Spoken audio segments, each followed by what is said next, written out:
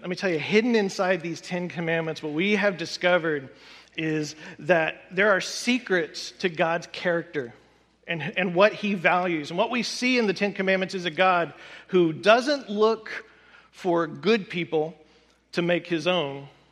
He looks for slaves, and he looks for sinners, and he blesses them by showing them how to live a joyful lives, how to live content lives full of purpose and fulfillment.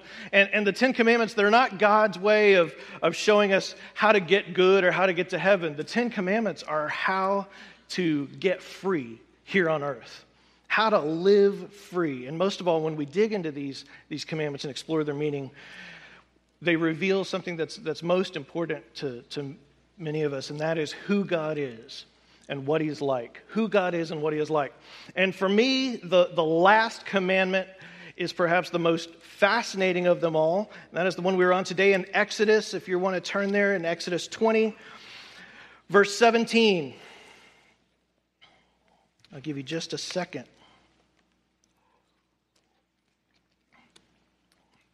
I might have just drinking Monica's water, but that's okay. She's my sister. Exodus chapter 20, verse 17. You shall not covet your neighbor's house. You shall not covet your neighbor's wife, or his male or female servant, his ox or donkey. Don't covet your neighbor's ox. Or anything that belongs to your neighbor. So don't covet. Basically, don't want someone else's stuff, right? Don't want their house, don't want their stuff, don't want their spouse, don't want their employees, don't want their pets. Don't want their stuff. Now, how many of you have ever coveted? Show of hands. All right. Yeah, some of us. And those who didn't raise their hand, we got you on the 9th commandment, right? It's lying. Now, before I convince you of the evil of coveting, I need to first tell you about a race. This was a very special race. It's happened many times throughout history, in fact, and it happened again recently. This race involved nearly 50 million contestants. And this race, you could say it began with a lot of passion, a lot of emotion, and all 50 million contestants when they took off toward the starting line. And what was the reward for this race, for finishing this race? The reward was not a lot of money. It was not a gold medal. It was not fame and prestige. The reward for this race was an egg. 50 million contestants, all giving everything they had to get to the egg. Some of you are still not sure what I'm talking about yet, but it'll hit you in a moment. This was a hard race. It wasn't easy to finish. Some of the contestants dropped out right from the very beginning.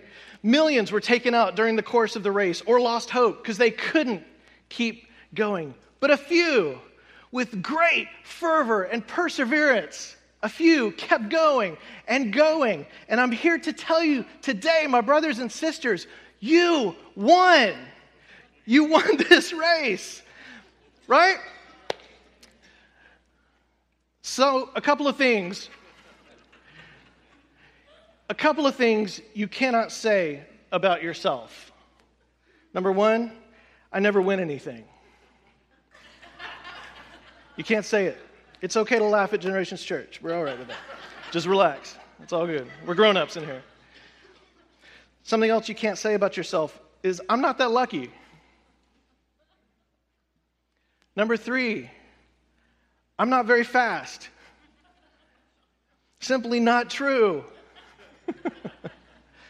I might add number four, I've never been a very good swimmer. You can't say any of these things because you beat out 50 million contestants by being here today. Hallelujah. You won. We're proud of you. Some of you are still like, what are we talking about? Is he? I think he is. Yeah. Yeah.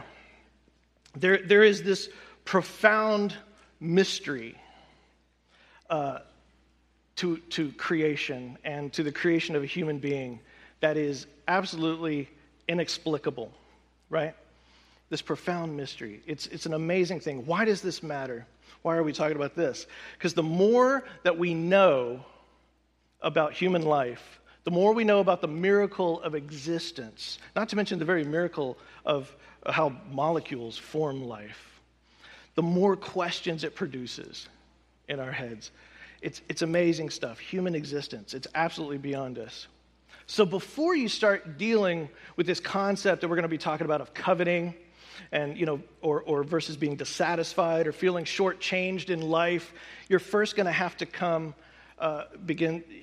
begin with the miracle of your own existence and come face to face with that and accept that. Before you heal and move on, you first have to deal, first and foremost, with the simple fact that I am alive, right? That you are alive. Hallelujah. There we go. That's the one. That you're alive. Amen. See, one of the first things God wants from us and what he wants to see in the human heart is gratitude. He wants to see this, gratitude. Before we deal with any of the issues that are around us, we have to settle this one question first. Am I grateful that I'm here? Am I grateful to be here? And until I arrive at a profound sense of gratefulness for the simple fact that I am alive, I'll never be able to deal with any of my other issues. All of life will stress me out continually, and it will always leave me wanting more until I can come to terms with gratefulness that I am here, that I exist, right? See, around here at Generations Church, we actually think you're a miracle. We think you are supernatural. We think you're a miracle. We think you're beautiful. You're like this living, walking reminder of the creativity of the Lord. Everywhere you go. And all of his creativity, all of his love. And so we as Christians here, we think that your existence is supernatural. And until you wrap your head around that, you're never going to be free. And God wants to set us free, right? He wants to set us free. He wants to turn us from slaves into free people and show us how to live that way. He wants to help you throw away bitterness. He wants to help you throw away hurt and anger and greed and coveting. And some of us are walking around with scorecards, right? Taking count of what's going on with other people. And God is inviting us to tear up the scorecards today. And this is where it starts. Gratefulness. Now, okay, couple of observations about number 10 here. Couple of observations. Notice in the earlier commandments, like in verse 13, you shall not murder. We talked about something that happens in your heart. And so we talked about the progression where that contempt in your heart leads to a physical act. And so right now, if you killed the person sitting next to you, we would be able to observe that happening, right? We'd all look and go, I think he just killed that person. Interesting, right? There's this sense that when the commandment is broken, when any of the commandments are broken to their fullest extent, you can observe somebody breaking the commandment. Do not murder, right? Same thing with stealing. There's something missing because you stole it. Idol worship, we can see you worship. Lying, adultery, all of these. The first 9 commandments can be externally observable. What's fascinating about the 10th commandment now, coveting, is you can't really tell if somebody is breaking the 10th commandment. It's completely internal, right? Right? Yeah. So coveting happens kind of undercover. It's called, one scholar called it the unenforceable command, because I can't control or make you stop doing whatever's going on in your heart. It's the unobservable command. You in your chair right now, you could be coveting. None of us would even know. You could be coveting right now my snazzy striped shirt, right? And I would understand that because I love this shirt. But we would never know, right? Because it's all happening inside. None of us can know that you're coveting. And so sometimes what you'll hear people say is, I'm a pretty good person, really. And what they're saying is, externally, I haven't disobeyed a lot of laws. Externally. But the truth is that God knows their heart. He knows all of our heart. And he knows internally, we've broken all these laws, right? internally. So all the commandments deal with our heart and how these sins of the heart manifest in external ways, but religious scholars have pointed out this 10th one is unusual in this way. It's not externally observable. Because coveting goes beyond just desire. That's something we need to establish too. It's more than just desire. It's just more than just going, that's nice. I wouldn't mind having one of those. Coveting is this idea that there's something in your heart that says, I crave that, and I crave, and I should have what he has because I deserve it and he doesn't. Right? I should have what he has. I deserve it. Now, there's something else terribly unique about this 10th commandment. When you covet, you're wanting something that belongs to someone else, as we said. And when you are a person that is given to coveting, what is really deadly about it is that all the other commands suddenly are like open season to you. Okay? This command, this coveting, is the root of so many other sins. It's a gateway drug, right? Coveting is a gateway. When you covet a person's things, what can you start to justify doing? Stealing. That's number 8, right? When you covet a person's spouse, where does that lead? Number 7, adultery, right? You could say that what is lying? Lying is coveting a reality that is not true. A reality does not belong to you, right? So, coveting the opinions of others that you haven't earned. And so we lie because we want these opinions of others. If I desire to take the life of someone that is not mine to take, what is that called? Murder. If I desire to manage God in a way as an idol so I can control him, what am I doing? I'm coveting the control that only belongs to God. See, I'm coveting something it's not mine. It's inappropriate for me to covet. And so you could make a strong case that the sin of coveting is like this downward spiral that ultimately leads to breaking the other commandments. Number 3, interesting thing about this commandment. With most of the 10 commandments, the end result of keeping the commandment is either a greater love for God or a greater love for your fellow man, right? A manifestation of that. You could see it expressed. We can see that love expressed towards God, or we could see that love expressed towards your fellow man. There's always a blessing that we receive for keeping the commandment, but the blessing is also something directed outwards. It's felt by other people. So if I don't steal from you, that is a benefit to you, right? Because you get to keep your stuff. If I don't kill you, you get to keep on living. It's a benefit to you. It's a blessing. You're welcome. So what's interesting is that if I obey the 10th commandment, not to covet what is yours, who is the one that is most blessed in that moment? Me. If I don't covet your stuff, the one who is blessed the most is me. I'm the one who benefits from keeping this. Now, here's where it gets really interesting. What some scholars since ancient times have actually suggested is this, that the 10th commandment is not just a command, but it's also a reward. That the 10th commandment is a reward for following the first 9, right? Maybe these first 9 words that God spoke are ways of living in harmony with God. And maybe when you live in harmony with God, you won't want someone else's life. You won't want it. So sure, yes, it's a command, absolutely, but maybe at the soul of the command is actually a promise. God saying that when you live as I've created you to live, when you're following the first 9 commandments, then you won't want someone else's life. In Philippians chapter 4, he says, I know what it is to be in need, and I know what it is to have plenty. I have learned the secret in any and every situation, whether well-fed or hungry, whether living in plenty or in want. I can do all this through him who gives me strength. Amen. So in other words, when you obey God, when you won't want anybody else's life because yours will be just fine. Because you know he's taking care of you, right? But wait, let's take this even deeper. Fourth observation about this command.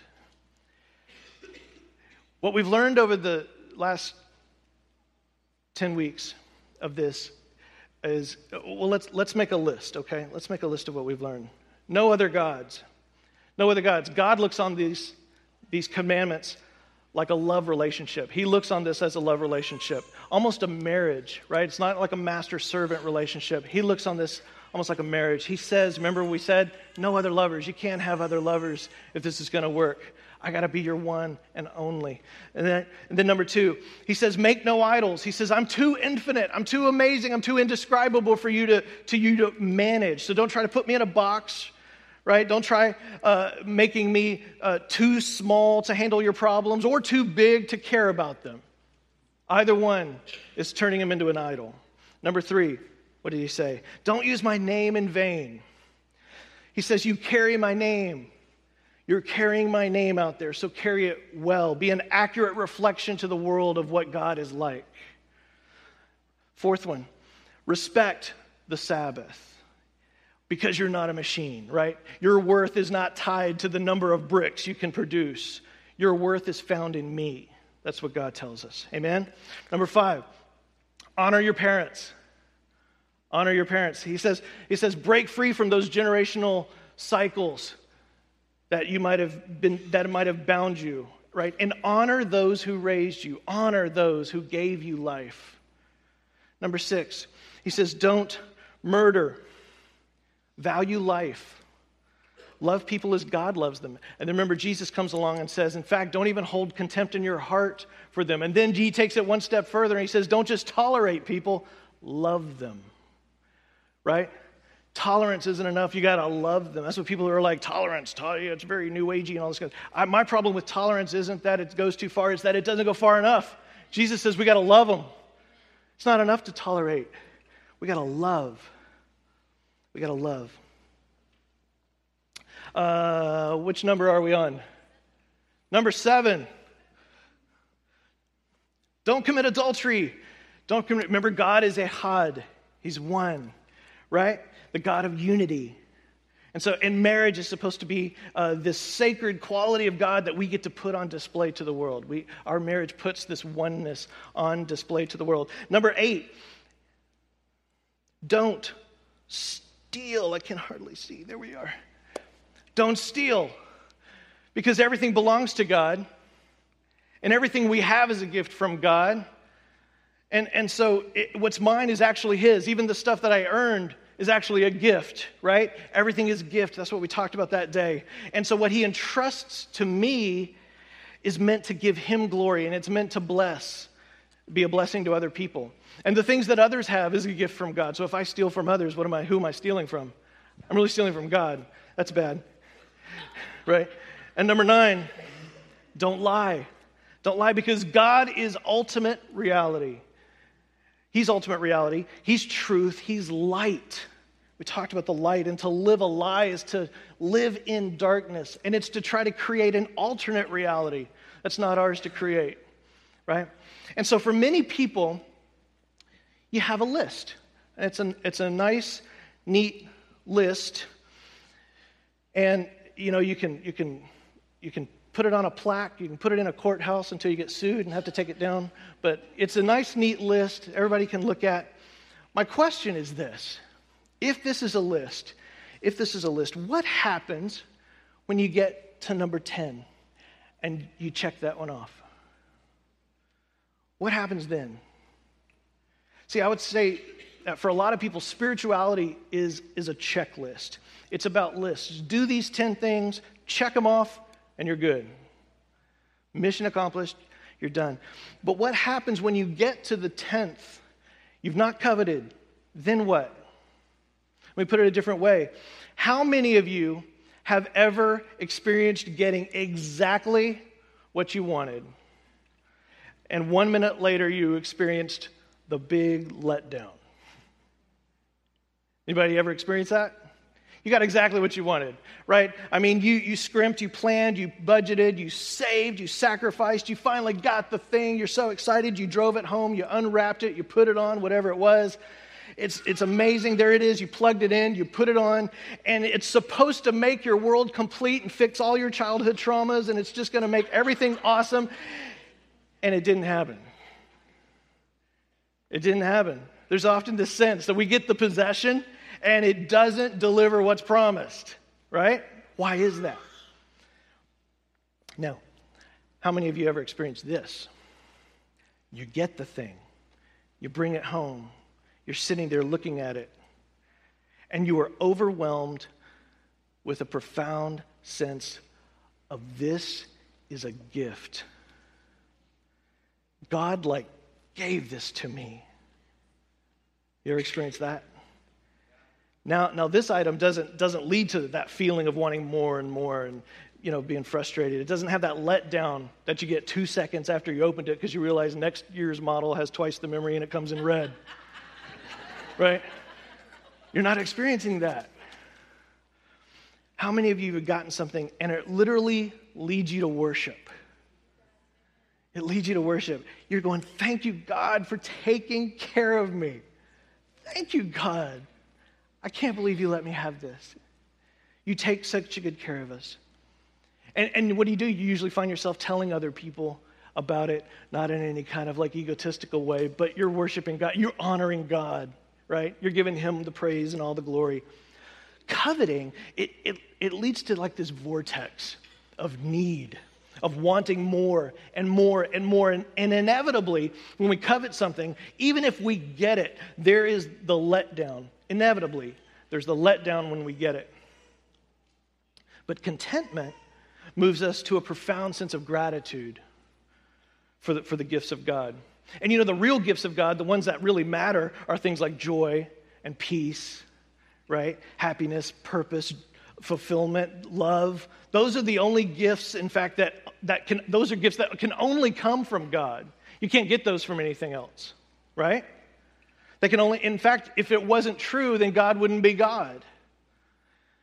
If we could get those ultimate benefits from anything other than God, he wouldn't be God. For God to be God, he has to be the ultimate source of everything good that we possess.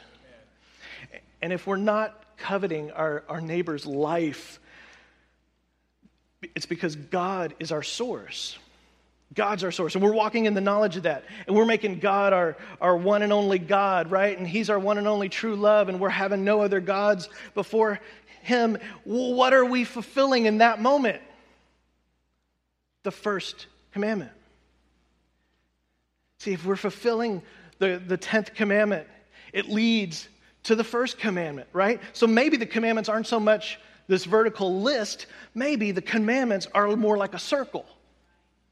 And they start at the top, number one, with God. And once I've accepted that God reveals himself a bit more, at 2 o'clock, then I don't limit him with idols, right? And number 3, how to use his name. And number 4, the Sabbath. And 5, 6, 7, 8, and 9. And I get to there, and maybe the commands go in a circle. And that last command, do not covet, then leads you back to the first command. As if I'm not to covet, I've got to find my place in God. I've got to know who God is. I've got to trust my life to God and trust that he is God and there is no other gods and that I'm his child and he loves me and I've made him my one and only. And I can't have other little gods getting in the way, right? So maybe what God really invites us into is not a list of rules to check off, but this endless circle of covenant. An endless circle of covenant with God, and it's all interrelated. They all have to do with one another. They all depend on understanding and living out all the other ones. So this isn't about checking off a list of good behavior so that God will love you more. This is about relationship. This is about relationship. It's all connected. The covenant of relationship. And this is the picture of a life lived loving God and loving your fellow man. This is the picture of it. Not as two separate things that you can pick and choose from either, right? In the kingdom of heaven, loving God means me loving you. If I want to love God, it means me loving you too, which in turn reveals my love for God. That's what Scripture tells us, that He is known by our love for each other. So being a Christian and a disciple who makes disciples, which is what we want to be around here, I actually can't separate loving and obeying God from taking care of other people that He's put in my path. I can't separate those two things. I can't pick and choose between loving God and loving my neighbor and ministering to the poor and the hungry and sharing the gospel to those who don't know God. It's all interconnected. It's all part of the same beautiful covenant of relationship that God has with us. Amen? Amen. So what do we do? Try this when you go home. Maybe you have a contract with somebody. Let's call them Visa. And maybe they send you mail once a month, a tender little love letter reminding you of what you owe them. Take out that love letter from Visa and try doing this. Take your bill and go down each of those purchases. Look at each of those purchases and ask yourself, was I walking in covenant when I made that purchase? See, for me, I know coveting happens. It happens. It continues to happen. And I can go back and discover, I was mentally somewhere else in that moment. I wasn't walking in covenant. I was walking in the covet, right? I wasn't walking in the covenant. Maybe for you, it's a certain store. You walk in and your coveting animal just goes bat crazy, right? Maybe, Anthropology for you, or Apple Store, or Barnes & Noble, Academy, right? Or Home Depot. I wasn't looking at you, Dad. Home Depot for you manly men. Or the Volvo dealer, or whatever it is. You walk in there. Maybe for you it's a bar or a pub, and you go in there, and something smart turns off when you walk in there. And it doesn't turn on again until you're driving home. And what turns on inevitably is shame and confusion. What just happened? Right? Maybe for you it's a person. Maybe it's somebody at work or at school, or you see them at the gym. Or maybe it's somebody here at church even. And you see that person and instantly you want their life. You want what they have. There's this gut reaction of, I want what they have. I want their life. I want their wife. I want their car. I want their job. I want their sneakers, their snazzy striped shirt, whatever it is, right? I know I think a lot more of this shirt than you do. I just assume. Everybody wants it. You know what else? Another really poisonous aspect of coveting is we start to despise the good things that happen to other people. Have you ever felt this in yourself and then felt immediate shame about it? Instead of rejoicing with them? It's pathetic. It's childish, right? My youngest son, if anything good happens to my older son, he immediately feels like the world is unjust, and it's not fair and it's horrible. How dare this good thing happen? Where did you get that pudding cup? He just gets really upset. We always try to teach him, no, be happy for Jules. It has nothing to do with you, Anyway, don't tell him I'm talking about him. But I have to go into therapy. Romans 12 tells us to rejoice with those who rejoice, right? And mourn with those who mourn. And unfortunately, in our culture, we live this verse in reverse. We often find ourselves weeping when others win, and we rejoice when they weep, right? That's why I'm challenging us today. I'm challenging all of us to move from coveting to contentment. Move from coveting to contentment. Contentment moves us to this profound spiritual sense of gratitude for the gifts of God, whether those gifts are given to you or your neighbor. Contentment is just grateful. So whether God gave me the thing or you the thing, I can be like, yeah, rockin'. That's awesome. That's contentment, right? And the Holy Spirit can help us get there. So maybe it starts with just being honest and saying, God, this place or this situation, this person, whatever it is, they bring up stuff in me that I don't like. So I want to be honest about it. And God, I want to repent. We have to be honest. We have to repent. God, help me. Show me my place in you. Give me a glimpse of my identity in you, right? I don't want to be torn. I don't want to always be looking over the fence at, my neighbor Bob's house and, well, that's a nice yard, I don't want to be that way, right? I don't want to always be desiring the thing that you haven't given me. I want to be grateful for everything that I have, everything that you have given me, and everything that you have in store for me. And I want to be able to be patient for that, right? And I want to want nothing more. This is a prayer you can pray, and God will honor that prayer, right? He'll be like, "Atta boy, now you're praying the right prayer," right? That's a prayer God wants to answer, right? Coming to that place is revolutionary. Jesus wants to set you free. He wants to set you free to enjoy the place you're at. That's, contentment. To be able to be at peace, to embrace the place you're at. Not that you don't have goals, that you want to, that you can see, oh man, it's going to be great. Someday I'll do that, whatever, that's fine. But you can own the place you're at and know that God has me in his hands, right? That he's guiding my steps. I'm ready to take the next right step. Until then, I'm satisfied with this step that he's led me to take right now, right? And so he can do that. He can help you enjoy the task that he has put in front of you and not covet the job that he's given someone else to do, right? Have you ever thought to yourself, if only I had their skill, if only I had their talent, believe me, this attacks me all the time. If only I had their talent, because I see people out there who are just amazing and they can preach amazing sermons and they don't even need notes like I do, and I'm like, how do they do that? I don't know, because I need these. Right? But I have to put that down. All right, God's given me another gift. I'm not sure what it is, but he's given me another gift, So I have to walk in that, but we think, if only I had their money or their family or their upbringing, they got a head start that I didn't get, right? They got this extra, that's not even fair. I deserve that head start, that family that they were born into, or something like that. Those kind of things. God wants to say to us this morning, to those of us who've bought into that lie, he wants to say, it's not true.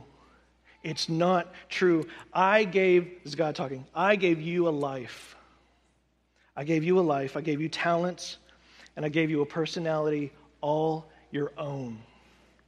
And God wants us to go on a journey. He wants to take us on a journey that is all your own, right? It won't be anybody else's journey, and let me tell you, it's going to make a great story. But it's your story. It's all your own. And it won't read like anybody else's story, right? You know what they call a story that looks just like somebody else's story? Plagiarism. Fraud. And God is not a God of fraud.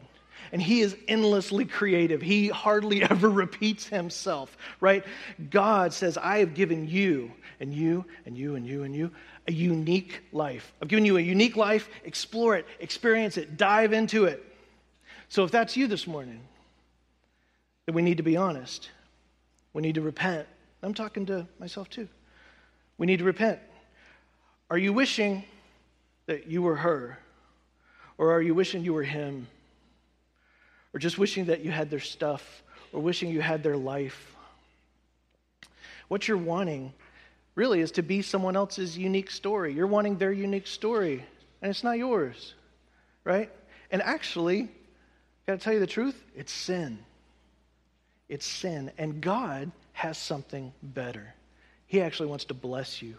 He wants to make you this promise of a covet-free life, right?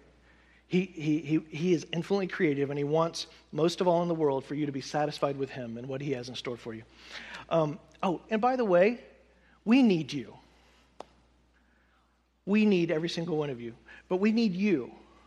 And we need you to be you. That's very important to us. We don't need two of you.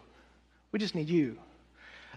Because you bring something here that's beautiful and something only you can bring, right? So we want you to be you. We want you to do what God created you to do and not try to do what God created someone else to do. You just need to know that God, you need to know that God loves you. And what we say around here is that if you get to know God better, you'll trust him more. So get to know God better. You'll trust him more, and he will reveal his purpose for your life. You'll discover his will for your life. Amen? Amen. And that is the 10 Commandments. Hallelujah. Hallelujah. Hallelujah. So, these 10 Commandments, and this week in your home life groups, we'll talk some more about coveting, but there'll also be an opportunity to kind of talk about all the commandments, things that God really dealt with you about over these 3 months.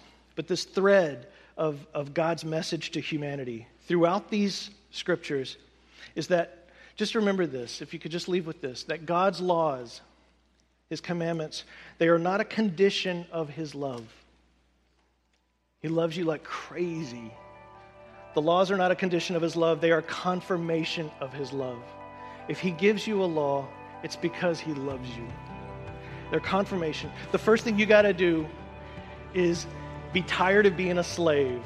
Are you tired enough of being a slave to want God to set you free and be willing to let God set you free? Amen? Amen. Let's pray. Father God, we love you so much. I thank you, Father, for your goodness and your mercy, Lord, that's new every single morning. Thank you, Father God, for giving us these beautiful words, these laws, Father God, that open our eyes to what love looks like. These laws of love, Father God, that show us what it looks like to love you and what it looks like to love each other, Father God, to walk out these laws, Father God. Show us, fill us with the Holy Spirit, Lord God, and so that we can see all the different ways throughout our day that maybe we're tempted to disobey your commandments or tempted to fall into old habits without even realizing it, Lord God. Just put a little alarm in front of us, Father God, so we see it and we can make that choice to follow a better way, to go that third way, Father God, that you have provided for us. I thank you, Lord, for your goodness and your mercy. We praise you, Father God. I thank you for every person in the room today. We thank you again, Father, for the beautiful children that were dedicated this morning. I thank you, Lord God, that you have an incredible destiny for each and every one of them, including each and every one of us, Father God. You want us to be champions for you. We praise you for it. In Jesus' name, amen. Amen.